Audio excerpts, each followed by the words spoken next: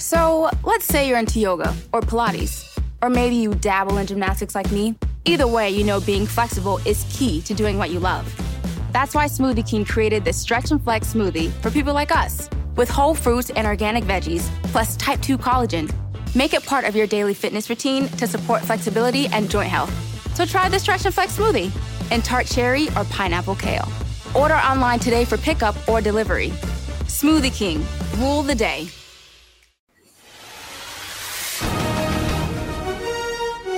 Welcome to the Huddle Up Podcast, your go-to show for all things Broncos.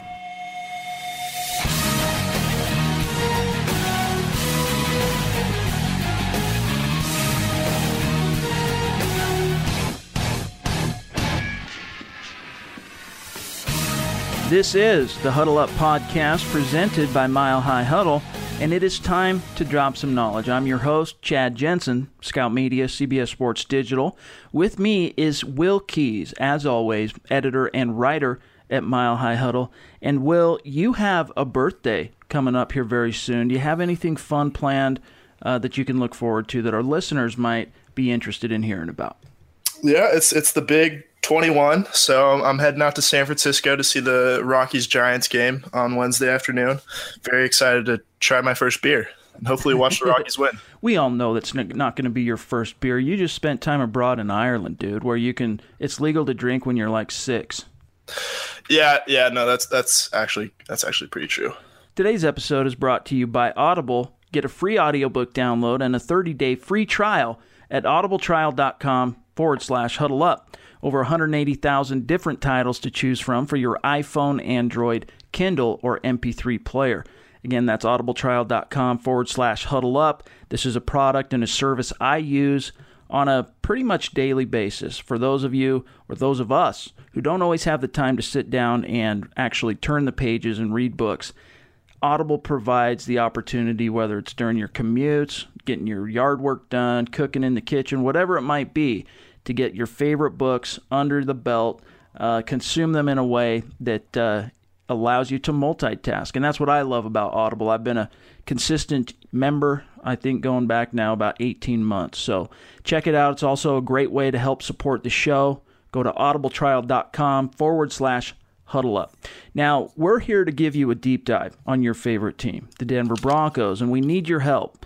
This show cannot grow without you. And each week, we ask that you take some time, if you've not done this before, to rate the show on iTunes and Stitcher. And there's a big reason for it. iTunes and Stitcher, they both have algorithms, which are based on users not only downloading and listening to the show, right, but also rating and commenting. And I want to give some props to those of you who have taken our calls to action to heart and have taken the time to rate and comment. It's very much appreciated. It helps us out tremendously in terms of the show being able to reach new listeners. So to each one of you tuning in right now, we ask that you take a second, rate the show on Stitcher if you're an Android user, and on iTunes if you're an Apple guy or gal. Follow the show on Twitter at HuddleUpPod and at Mile High Huddle. Also, take a second and like Mile High Huddle on Facebook.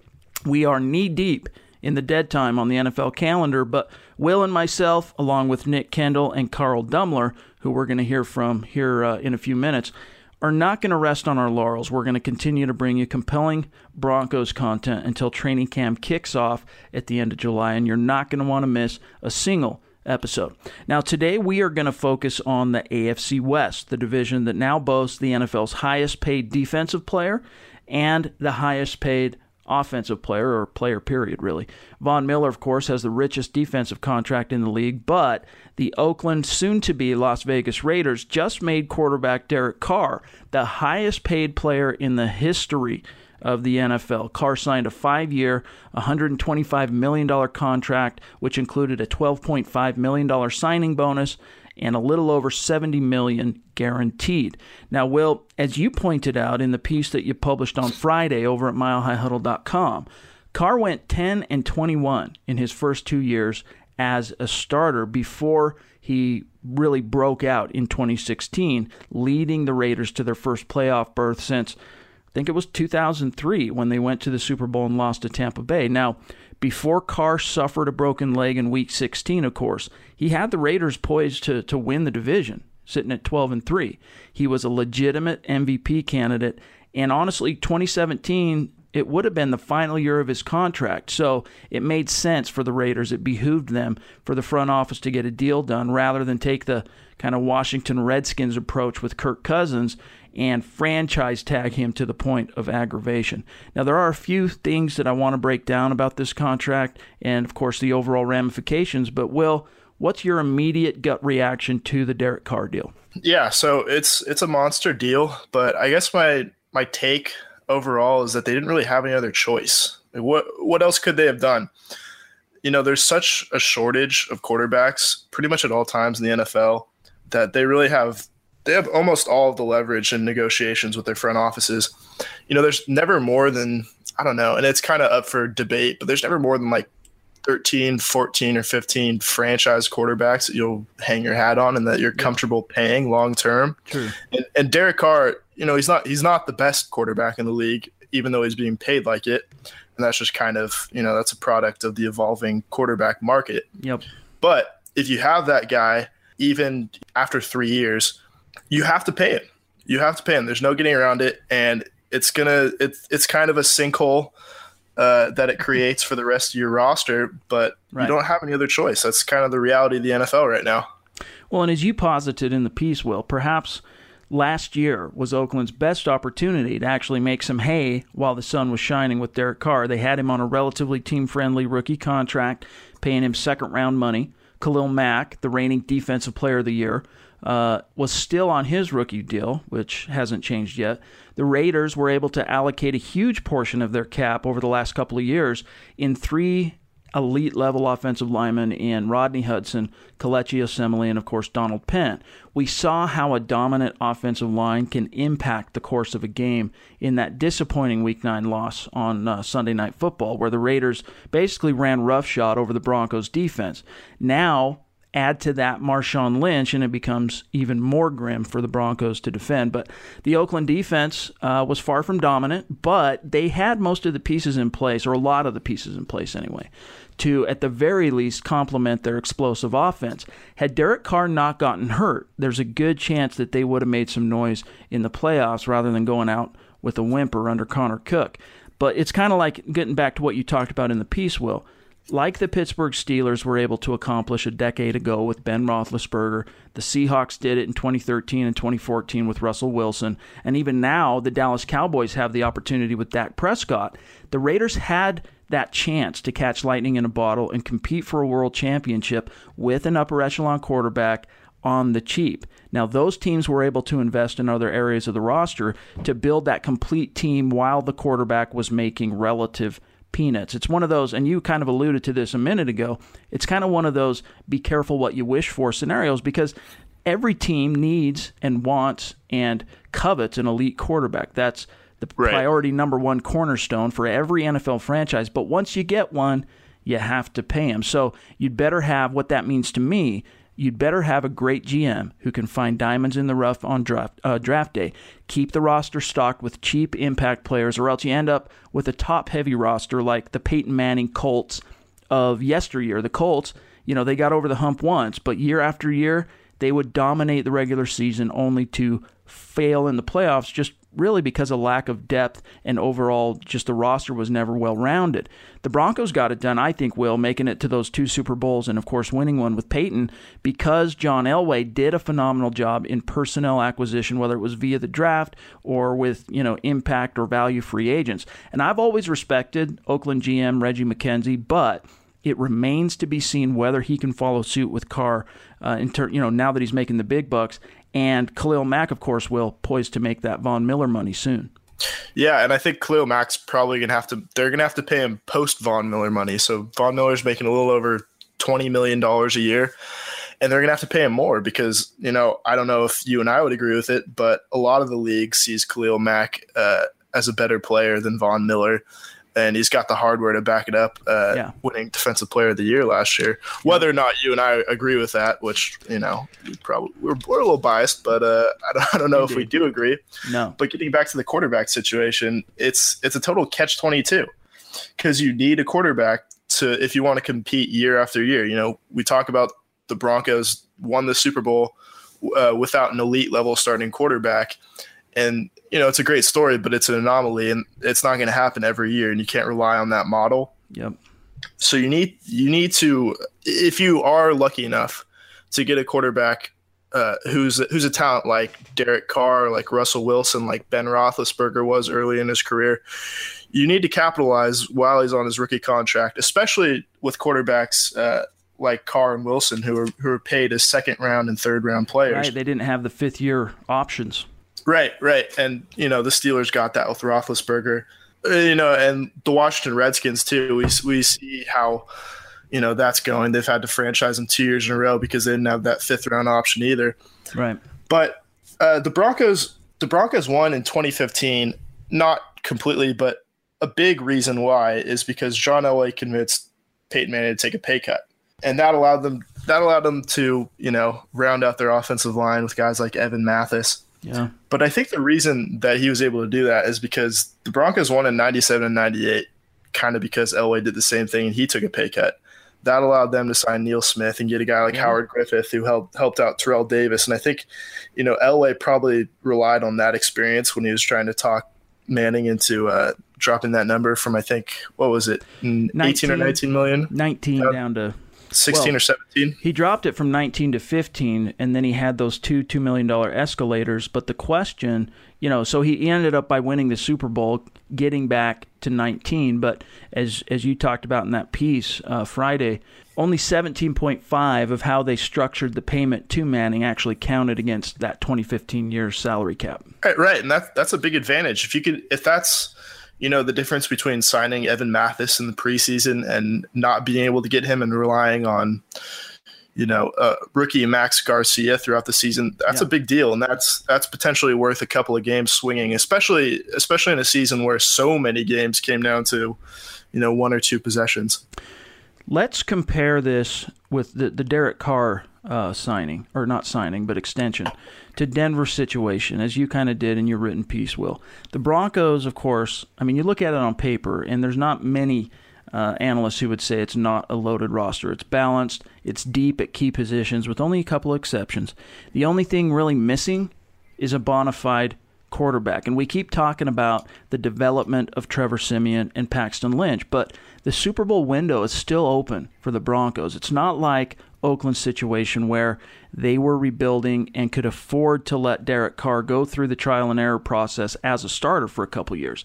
The Broncos are set up to win now, which will certainly impact the coach's decisions on who wins the starting job. But still, the Broncos can't get it done without an upper echelon quarterback, in my mind, Will. And I'm still of the opinion that if the Broncos want Paxton Lynch to develop into that type of franchise quarterback that Derek Carr is, they're going to have to play him come what may. Now, the caveat, of course, is that if Trevor Siemian is leaps and bounds better than Paxton Lynch during training camp in the preseason, you can't just grandfather Lynch into the starting lineup, because you do that at the risk of losing the belief and emotional investment of your veterans. So really the onus is on Lynch to at least be as consistent as Siemian. And if he can, the Broncos have to rip off the Band-Aid, and this is my opinion, start him and let the chips fall. Because even if it takes a few weeks for Lynch to acclimate to a starter's life in the pros, the Broncos have the roster around the quarterback and the defense, of course, to pick up much of that slack. Now, on the flip side, you could make a similar argument for Siemian. If the Broncos want to win now and they want to capitalize on that roster, etc., Siemian is the most ready to play. And I know that kind of tends to be where your analysis flows most of the time, Will, but can Siemian be the difference maker that gets him over the hump? For me, that's where I have some misgivings about Trevor Siemian. Well, there's a couple of things that need to happen. They need to be better up front. Obviously, they were pretty poor last year, and I think Trevor Siemian did a good job, all things considered, and they need to run the ball a little bit better. So if they can do those two things, and if you get kind of an incremental improvement from Trevor Siemian from year 2 to year 3, then I think that I don't know if they're good enough to win the Super Bowl in year 3 with Trevor Siemian, but I think they're a playoff team if those 2, maybe 3 things happen. Yeah. But then we think about with Paxton Lynch, and this is kind of what the Broncos ran into with Brock Osweiler. If you don't know what you have by the time a quarterback's rookie contract runs out, And Osweiler's a little different because they didn't have that 5th-round option. But if you don't know what you have by the time that first contract expires, you're kind of just throwing out money into the dark. And the Broncos did get lucky that the Texans offered Osweiler more. But at some point, you do have to see what you have with Lynch before you commit to him in the future. And that's where the whole Trevor Siemian monkey wrench comes into play, because I don't think the Broncos counted on that when they drafted Paxton Lynch. I almost, I hate to say this, but I almost wish the Broncos wouldn't have drafted Paxton Lynch, because if they hadn't, not only would there not be this quarterback controversy, but Trevor Siemian would have, he has a lot of the skill set and talents that are required to play quarterback at the pro level. We can sit and debate, whether he has the type of ceiling as some of the more elite players in the league do. But Trevor Siemian, if it was between him and Kyle Sloter and all that, it would be a much easier path. There'd be a lot less noise around the team, and the Broncos could just kind of go about their business almost as if they had signed Brock Osweiler. He would have been the no-brainer successor to Peyton Manning, and things would have just moved forward if Osweiler would have stuck around. But now with Trevor Siemian, the Broncos, again, they're back in that controversy, which creates so much drama, creates so much scrutiny, detracts from what the team is trying to accomplish as a collective. You throw Paxton Lynch now into that, and who knows, maybe he'll go on to make everyone grateful that the Denver Broncos took that, traded up to get him in the first round and all that. Maybe that day will come, but right now it's like we're still waiting for that defining moment for Paxton Lynch to throw down the gauntlet and say, yo, dude, this is my team. I'm the first rounder. Back off, Trev. I find myself also kind of thinking that same thing, that I wish they had never drafted Paxton Lynch, even though that I love Paxton Lynch when he was at Memphis. I watched that Ole Miss game and I kind of just fell in love with him after that, as I think a lot of people did. But at the same time, what would we have to talk about? The Denver Broncos taken industry would absolutely collapse. And I don't know if we would be able to survive that type of situation. It certainly is fun to spitball it. Yeah, absolutely. Well, what we're going to do in the next couple episodes, including today, we're going to go around the AFC West, kind of like the Eye of Sauron. We're going to peer into every nook and cranny of the Broncos' division rivals. We'll factor in their respective draft hauls, free agent classes, figure out exactly what the state of the AFC West is. And we're going to get to the Oakland Raiders here today. But first, let me holler at you about being a Mile High Huddle premium member. Every week, Mile High Huddle saves our most analytical content for our premium members, whether it's something a little bit more long form or a film review, some X's and O's. We're doing film room breakdowns right now on each of the Broncos' 8 draft picks. And in fact, only one remains, cornerback Brandon Langley, that we haven't gotten to yet for our members. Will did an insightful film study on 5th-round tight end Jake Butt last week, I believe, for our premium members. And this is the type of content that we save for our subscribers. The news stories, those are always going to be free to all. But the in-depth analysis and any insider information we pick up along the way is going to be reserved for our premium members. And here's how it works. You have 2 options. You can sign up for a monthly membership, which costs $5 per month, or you can go annual, which costs $49 for the year. So by going annual, you save $11 annually, or for the year, whatever. And from there, you get access to all our premium content, including our members-only message boards. So as a site, we also give back to you as a member. You get benefits such as 10% off on all sporting tickets, including the Broncos, through Ticket Monster, as well as 10% off on Broncos team merchandise through Fanatics. So the best way to support Mile High Huddle and also Huddle Up is to go premium. It's what allows us to continue to bring you what we believe is the most in-depth, objective Broncos analysis on the web. So go to milehighhuddle.com, click the join button in the top menu bar, and sign up. We love you. We appreciate you. All right, let's talk about the Oakland Raiders here. Now, Jack Del Rio, of course, remains the head coach with Ken Norton Jr. as defensive coordinator. One of their gets of the offseason is they picked up former Chargers defensive coordinator John Pagano to be kind of a defensive coach slash assistant head coach to Del Rio. To me, that's a huge get. But the Raiders also let former offensive coordinator Bill Musgrave go in order to promote QB's coach Todd Downing to the position. Now, Musgrave, who was an integral part to the development of Derek Carr, ended up getting hired by the Broncos to be assistant head coach and to help coach up the quarterbacks. With a 12-4 record going back to 2016, Oakland finished second in the AFC West behind the Chiefs, and then they had 7 Raiders voted to the Pro Bowl. Derek Carr, receiver Amari Cooper, center Rodney Hudson, guard Kelechi Osemele, tackle Donald Penn, and then 2 defenders, Khalil Mack and safety Reggie Nelson. Now, most NFL talking heads view Oakland as the team to beat in the AFC West this year with a healthy Derek Carr. What I'm interested in, Will, is this whole Musgrave dynamic, though. I've been told that Downing, who, he's the younger coach, he's got more upward mobility, a little bit more momentum, was the real difference maker in Carr's development. But I've also been told by people who know that Musgrave was the key. And now the Broncos have Musgrave in Denver along with Mike McCoy, and the Broncos need as much quarterback knowledge and coaching and tutelage as they can get. Right. So the thing about Bill Musgrave, and, we can debate which coach is responsible for his development because, we don't really know. I think the only guys that do know that are the guys inside the building in Oakland. But if you look at it, Derek Carr got better pretty incrementally every year from year one until he broke his leg at the end of the last season. But he had a good rookie season. They didn't win very much, but statistically he looked good, and he beat out Matt Schaub in the preseason, which I don't know how hard that was to do. but then he got better his second year. They weren't winning quite as consistently, but they jumped up from 3-13 to 7-9. So you have to say that's a market improvement. And they beat Denver on the road. Yeah, I was at that game, so that was a tough one to swallow. Owie.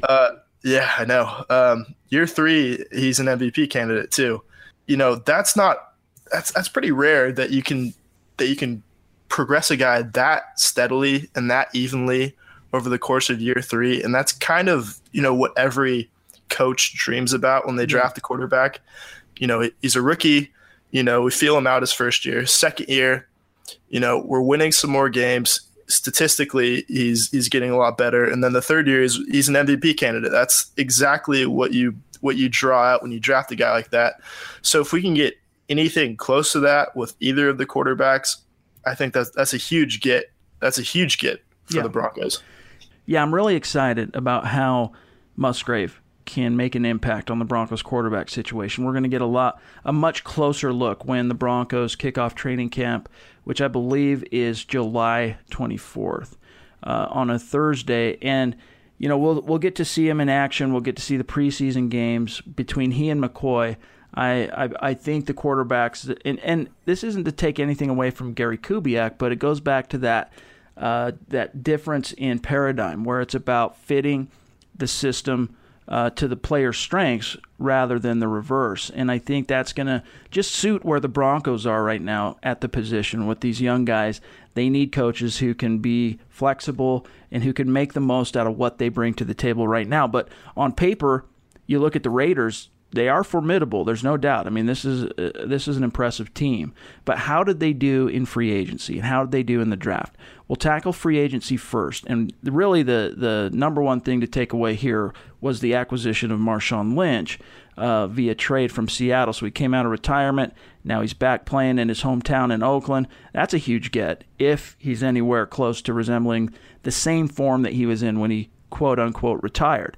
Oakland also signed former Dolphins linebacker Jelani Jenkins, backup quarterback and former Bills first-rounder E.J. Manuel, former Packers and Rams tight end Jared Cook, former Vikings wideout and return specialist Cordarrelle Patterson, offensive tackle Marshall Newhouse. And so that's where Oakland gained talent, but we'll check out the free agent exodus that Oakland suffered. This is where I think as the team has to have some concerns. Of course, they lost Menelik Watson, who was a starter when healthy, took his talents to Denver.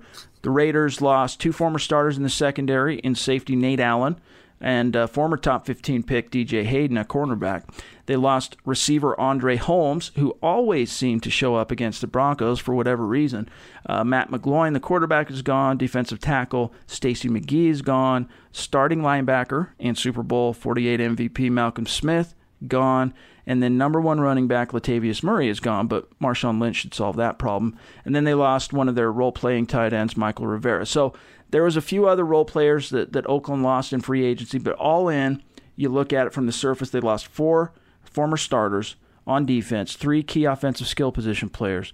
And so, Will, you look at that. Before we get to the draft haul, what's your gut reaction on the key additions and departures in free agency, your takeaways? Yeah, so the Marshawn Lynch thing is still kind of a mystery to me, and I don't know what to expect, and I don't think anybody does, because his last year in Seattle was so bizarre. He played, he was hurt, and when he played all right, probably not up to his usual standard. And then there was that one game, I think, against Chicago where he didn't come out of the tunnel until like the second quarter. So who knows what you're going to get in Oakland with him. But moving past that, I think the big priority for them was the secondary, and that kind of became apparent when Brock Osweiler lit them up in the wild card game. And anytime you're getting lit up by Brock Osweiler at any point in the season, you know that you have a few holes to plug. Yeah, you better double check that situation. Right, you gotta address that pretty quickly. Sean Smith, who was the prize of their free agent class a year ago, at least defensively, got abused by DeAndre Hopkins, and so did David Amerson. And they addressed that in the draft, so we'll talk about that when Carl comes on. But another thing that kind of stuck out to me was they fell apart when they lost Derek Carr. And then after that, when they lost Matt McGloin even further, I don't know how far they're going with McGloin even, but so Matt McGloin leaves, he signs with the Philadelphia Eagles, and they pick up E.J. Manuel as a second quarterback behind Carr. And I don't know what you think, but I don't think E.J. Manuel is as good as Matt McGloin. And I think that was a big area that they needed to address. They absolutely fell off when they lost Derek Carr. They were lost. Yeah. And they didn't fix that, and they got worse, I think. So many eggs are in that Carr basket now. Yep. And that's the issue with Oakland right now, is just being top heavy at the quarterback position. It's all and really that's the crux of the NFL is it's a quarterback league, and the Broncos, if you try and look at the bright side, with even though right now we're lacking clarity on the quarterback position, the Broncos do have the balance and the depth of roster to keep this team in games week in and week out without the quarterback absolutely lighting it up. Now you add a proficient and difference-making quarterback to that equation, and the sky's the limit. The Denver Broncos will be a very hard team to beat once they get their quarterback, or if they get their quarterback situation stabilized. But you talk about McGloin leaving and then bringing in, I should say, E.J. Manuel. What does that say about Connor Cook? Because, Derek Carr, yeah, he suffered that leg injury late in the season, but he hadn't struggled with injuries up until that point. And Connor Cook was taken relatively high in the draft. He wasn't a first rounder, but they invested in him. It's kind of a referendum a little bit on, I think, what they saw from Connor Cook in his 2 starts last year. Yeah, that was a bizarre situation dating back to the 2016 draft. He was in the same class with Goff, Wentz, then Paxton Lynch, and then Dak Prescott. And people thought that he was an option for the Broncos at the end of the first round. If you'll remember, he was kind of seen pretty widely as like a consensus, if not first round, then top 40, 45 pick. And he was getting mocked to the Broncos quite often. Yeah, absolutely. And obviously they ended up going with Lynch, but he fell to the 4th round, and it wasn't for any, there wasn't any like glaring hole in his game necessarily. I don't know if he has a great arm, but he had some real leadership issues at Michigan State. There's that whole storyline about never being voted as a captain. And no one came to his birthday party or whatever. Yeah, I think you might be confusing that with a certain Kevin Costner movie. I was just going to say that, dude. It's like I wouldn't be surprised if that happened with Connor Cook too. I was just going to say that is I'm confusing it with draft day, but the reason I did is I actually had somebody who knows their Michigan State Spartans compare. Right. You talk about Connor Cook, his leadership, his character, and all that. Compare him to the fictional, I should say, Bo Callahan from that movie. Right, and Bo Callahan might have ended up being a better pick for the Raiders in the 4th round. But anytime you have a quarterback that's being compared to the villain in a Kevin Costner movie, I think you have problems. Well put. Well, let's look at their cap space real quick before we get to the draft hall and bring Carl in. Now, according to Spot Track, the Raiders have $17.8 million in still available cap space after paying Carr. That kind of surprised me when I researched it. They have the 12th most, in fact, cap space in the NFL, with the Broncos checking in at 22nd, who currently have $11.5 million in available cap. And again, this is according to Spot Track. Now, the league average is $18.8 million right now in available cap. Every year, NFL teams, they try to reserve a little cap space for the end of the preseason or training camp when the injury bug tends to strike. And we saw, as you talked about Evan Mathis a few minutes ago, we saw the Broncos do it in 2015. And the Raiders, they can afford to sign a couple of guys with that kind of money if the need calls for it. But Khalil Mack, he's still waiting to get paid. He's a 2014 first-round pick, number 5 overall. And this is a guy, Will Mack, entering his 4th year, but the Raiders just extended his 5th-year option. So really, we can talk about, hey, Oakland's going to have to pay Mack pretty soon too, but they really don't have to do anything until after the 2018 season at the latest. They could always extend him earlier, but the Oakland Raiders have time. And honestly, if you look at their cap space from 10,000 feet, their salary cap situation as it is today, it doesn't look as dire as you might think following the Carr contract. No, it doesn't yet. But once I think they do have to pay Mack, and they're going to have to pay Mack, if they wait, because, if you're the front office, and this is different from Mack's perspective, you want to try to sign him as early as you can, because that number, the longer you wait, that number is only going to get higher and higher. And if you think about how much the Broncos paid Von Miller last offseason, and people tend to see Mack as a better player, or at least someone that's on par with Von Miller, they're going to have to pay him pretty close to what they paid Derek Carr, which is around $25 million a year. That's a good point. And I'm not a big math guy, as you know, but if you think about Derek Carr and Khalil Mack, and you put their two annual salaries together, you're getting close to about a third of the overall cap for your team. So you have nearly a third of your cap space tied into 2 players, and the other 2 tied into the remaining 49 players that count towards your cap. I don't know if that's a great situation to be in, but at the same time, what do you do? It's a good problem to have, but you can't just kick Khalil Mack to the curb. And it's funny, you think back, I remember, I don't recall exactly off the top of my head, I maybe should have researched this before the show, but that year they signed Charles Woodson back from Green Bay. They had so much cap space, and they, after a decade of sustained failure in the AFC West, they could not recruit a top-line free agent to save their lives. I mean, let's face it, Chuck Wood returned as a sentimental. I mean, the Broncos actually tried to sign Charles Woodson, for those who might remember. The Broncos pursued Charles Woodson in free agency and actually offered him more money than Oakland, but he chose to re-sign with Oakland, where he began his career, to kind of complete the circle, so to speak. But there was a time there where, I don't remember the exact figures off the top of my head, but they had $60,000-$70,000, kind of like what the San Francisco 49ers have had available to them this time around in cap space, but they just couldn't recruit any free agents. And then the dominoes began to fall after they got Del Rio. You saw Rodney Hudson sign, and then pretty soon, things started coalescing, and here we are today. And I just think overall, right now, that the Raiders still, we can talk about how they're getting into that zone where they lost the opportunity to compete for a world championship with a quarterback on the cheap. But their cap space, I think this year, if this draft class, and we'll find out more about that here in a few minutes, and their free agent class can make an impact, Oakland still has a great chance to strike while the iron's hot before they have to pay Khalil Mack, before they have to pay other guys on the offensive line. Right. I think I should clarify that I don't think their window for winning a championship is closed whatsoever. But when you're paying Derek Carr that much, he has to be worth it.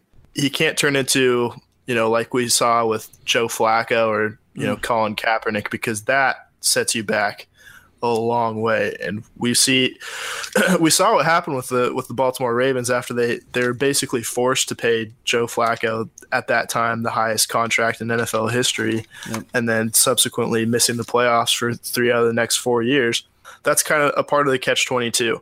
So if you do have to pay him that much, you can survive if he is, living up to what his contract how his contract places him in relation to the other quarterbacks, which, if you think about it, he has to play like a top 5 quarterback for it to be worth it. Absolutely. All right, moving on to the draft. The Raiders took 9 players, and we're going to actually welcome in Mile High Huddle analyst and one of Huddle Up's very own co-hosts, the man himself, Carl Dumler, to help us break down Oakland's draft class. Carl, how are you, my friend? Thanks for joining us. I am doing great. It is a beautiful Saturday here, and my family and I have done nothing but relax, so it's been a good day. That's my type of Saturday. Now, Carl, along with Nick Kendall and Eric Trickle, they invest a ton of time into scouting the college ranks with an eye, of course, toward the NFL draft. Now, Will and I, we have our opinions, but far be it from us to label ourselves officially draftniks. Carl is, however, in fact, one of the most knowledgeable draft analysts in Broncos country, and we wanted to tap into that knowledge base, that draft brain for this segment. Now, Carl and Nick, for those of you who remember, did a deep dive on the AFC West, the draft halls back, I think it was early May. But as Will and I go around the AFC West, we thought we'd better get Carl on the horn, revisit this issue again. So, getting back to the Raiders, again, 9 players drafted this past spring. They are as follows. In the first round, they took cornerback Garyon Conley out of Ohio State. Second round, they took safety Obi Melifonwu out of Connecticut. Third round, they took defensive lineman Eddie Vanderdoes. I don't even know how you say that, Carl. I think it's Vanderdoes. Vanderdoes, thank you, out of UCLA. Fourth round, tackle David Sharp out of Florida. Fifth round, linebacker Markel Lee out of Wake Forest. And then they had 4 seventh-round picks. Safety Shalom Luani from Washington State, another tackle. Jillian Ware out of Alabama State. Running back Elijah Hood, North Carolina. And then last, defensive tackle Trayvon Hester out of Toledo. So right off the bat, obviously Oakland made it a priority to bolster that kind of fledgling secondary that we saw. They lost quite a bit of talent in the their free agent departures. So you got Garyon Conley, who has some major off-the-field troubles, considered, from what I understand, Carl, and we'll get your take on this, to be one of the top corners in this draft class. Safety Obi Melifonwu, I mean, he broke the NFL scouting combine with his workout. And then Vanderdoes, my bad. Vanderdoes, there you go, yep. And then Vanderdoes helps their defensive interior. So, Carl, we can go through each pick if we need to, but let me just ask you this. In your mind, did the Raiders kind of jump the shark in taking Conley that early, considering this off-the-field drama, or was he just one of these guys that was so good that he was worth the risk? I've been told there was a lot of teams that were very shocked the Raiders took him this high because they were not as comfortable with the whole off the field issues and that he was going to be found innocent. The Raiders kept, saying after the draft, oh, we're not even worried about that. But I've seen the story begin to change and, what's all developed and what all happened and his story. I don't know. It's a whole mess. And so to me, update our listeners on what that story is, like what he was involved in.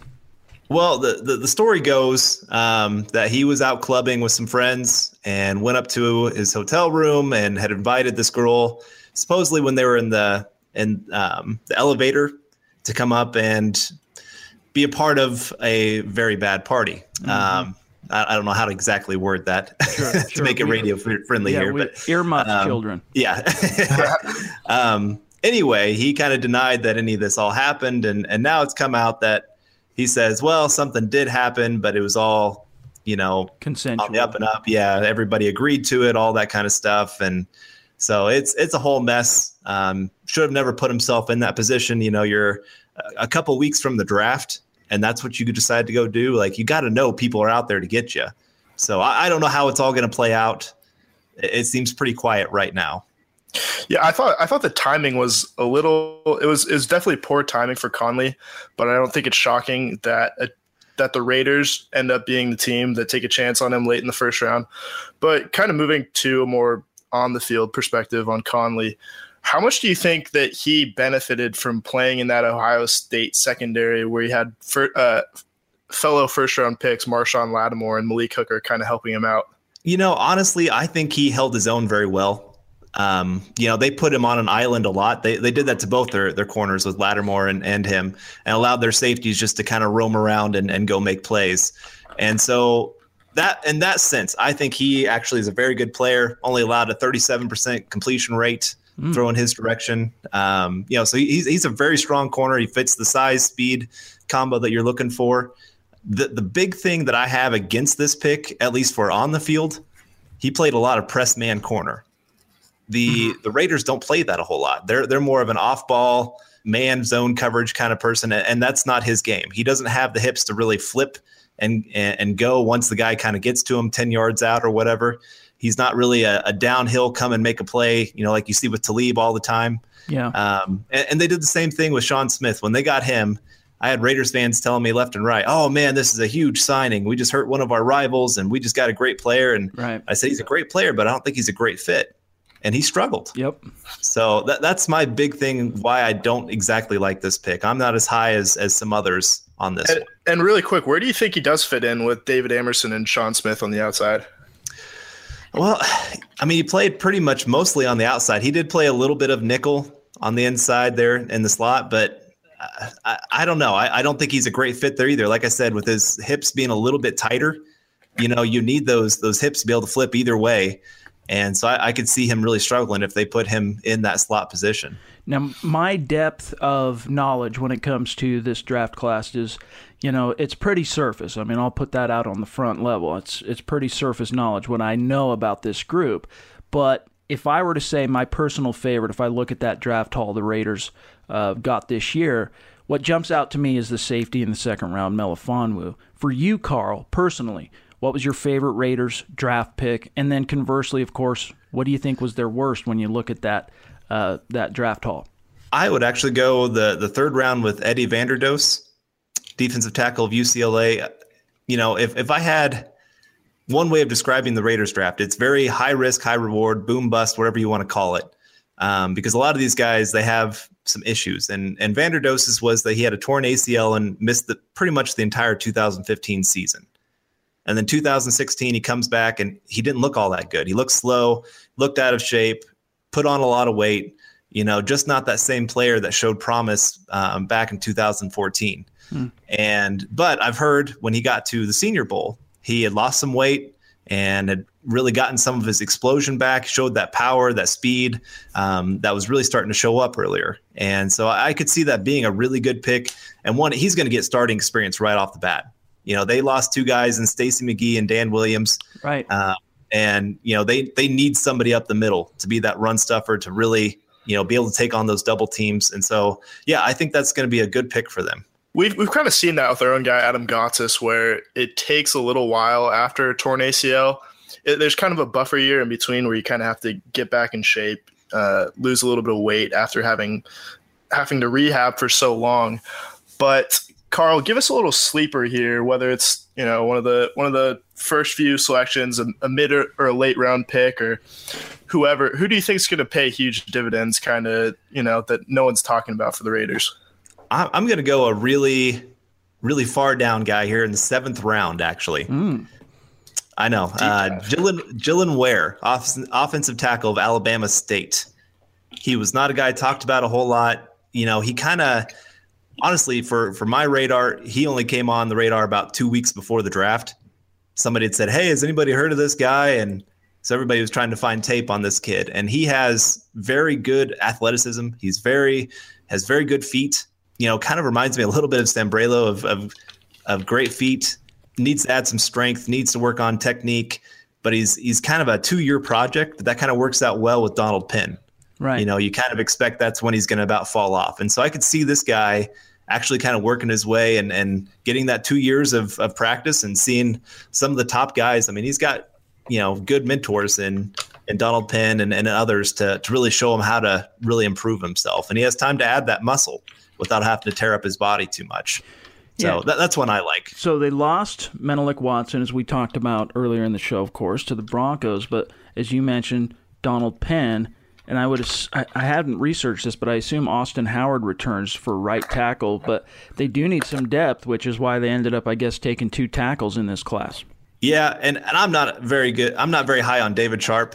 You'd kind of asked a little bit earlier about my least favorite pick. That's probably it. Okay. He is a monster of a man.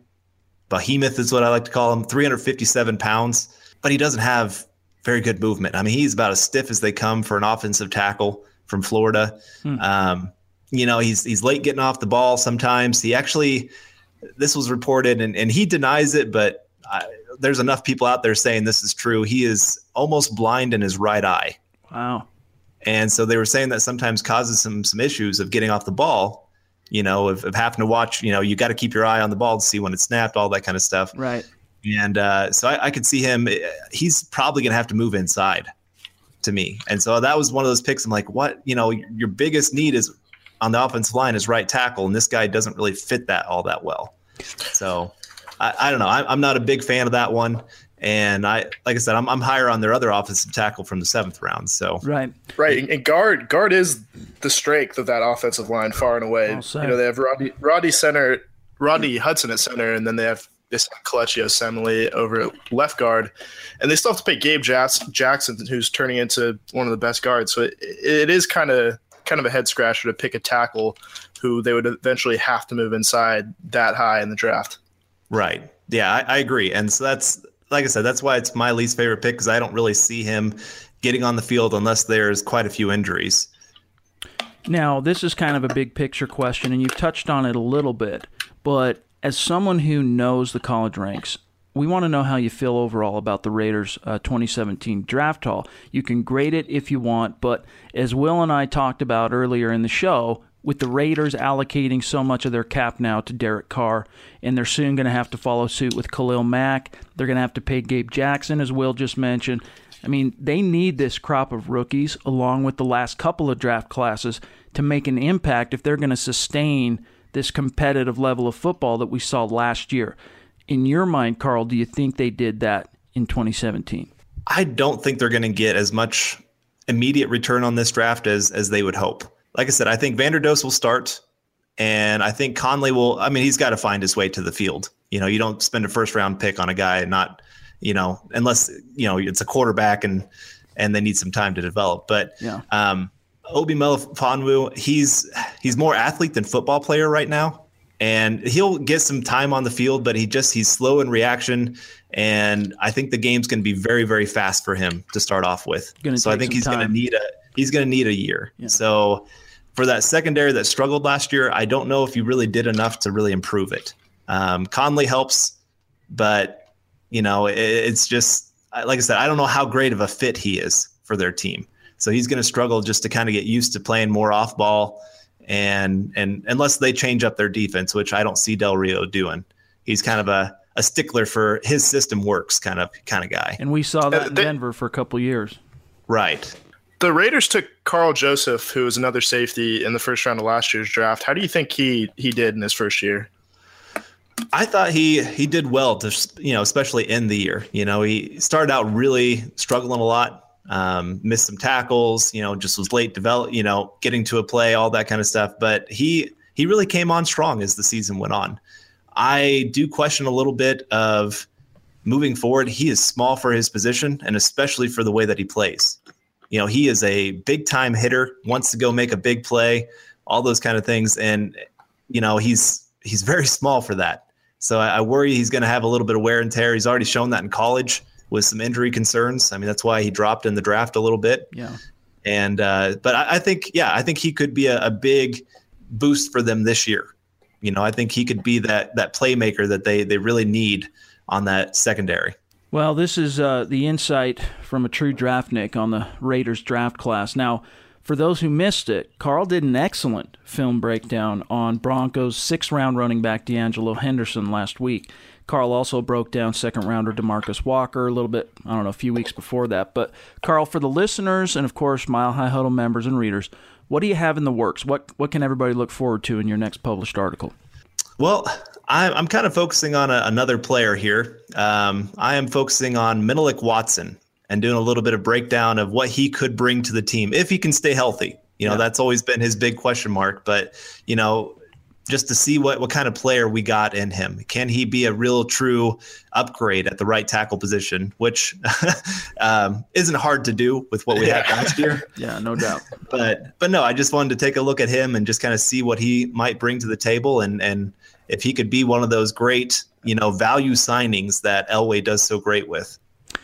Well, absolutely. We appreciate you joining us, Carl. That's all the time we have for today's show. Look forward to that piece on Menelik Watson. It'll be the first time we've actually addressed him in a film breakdown at Mile High Huddle this year. So look forward to that. Find Carl on Twitter, at Carl Dumler, MHH. Follow the show on Twitter, at HuddleUpPod. You can find Will in the Twitterverse, at WillKey6, and myself, at Chad N. Jensen. Tweet us your questions, and we will try to address your concerns on the show as often as we can. And don't forget to subscribe, y'all. For Will, for Carl, I'm Chad. We'll talk to you soon. Mile High Huddle. So let's say you're into yoga or Pilates, or maybe you dabble in gymnastics like me. Either way, you know being flexible is key to doing what you love. That's why Smoothie King created this Stretch and Flex smoothie for people like us, with whole fruits and organic veggies, plus type 2 collagen. Make it part of your daily fitness routine to support flexibility and joint health. So try the Stretch and Flex smoothie in tart cherry or pineapple kale. Order online today for pickup or delivery. Smoothie King, rule the day. I think what flavor of these new Dunkin' coconut refreshers you get says a lot about you. Really? What's it say about me? Well, you got the refreshing golden peach because you're vibrant, fun, and positive. Oh, what about me? The bold purple pomegranate means you're vibrant, fun, and positive. I take it I got this delicious pink strawberry because I'm vibrant, fun, and positive. Yeah, it's a simple system, really. Share the shine. Enjoy a medium Dunkin' coconut refresher for $3. Order ahead plus earn rewards. America runs on Dunkin'. Participation may vary. Limited time offer. Excludes classic Dunkin' refreshers.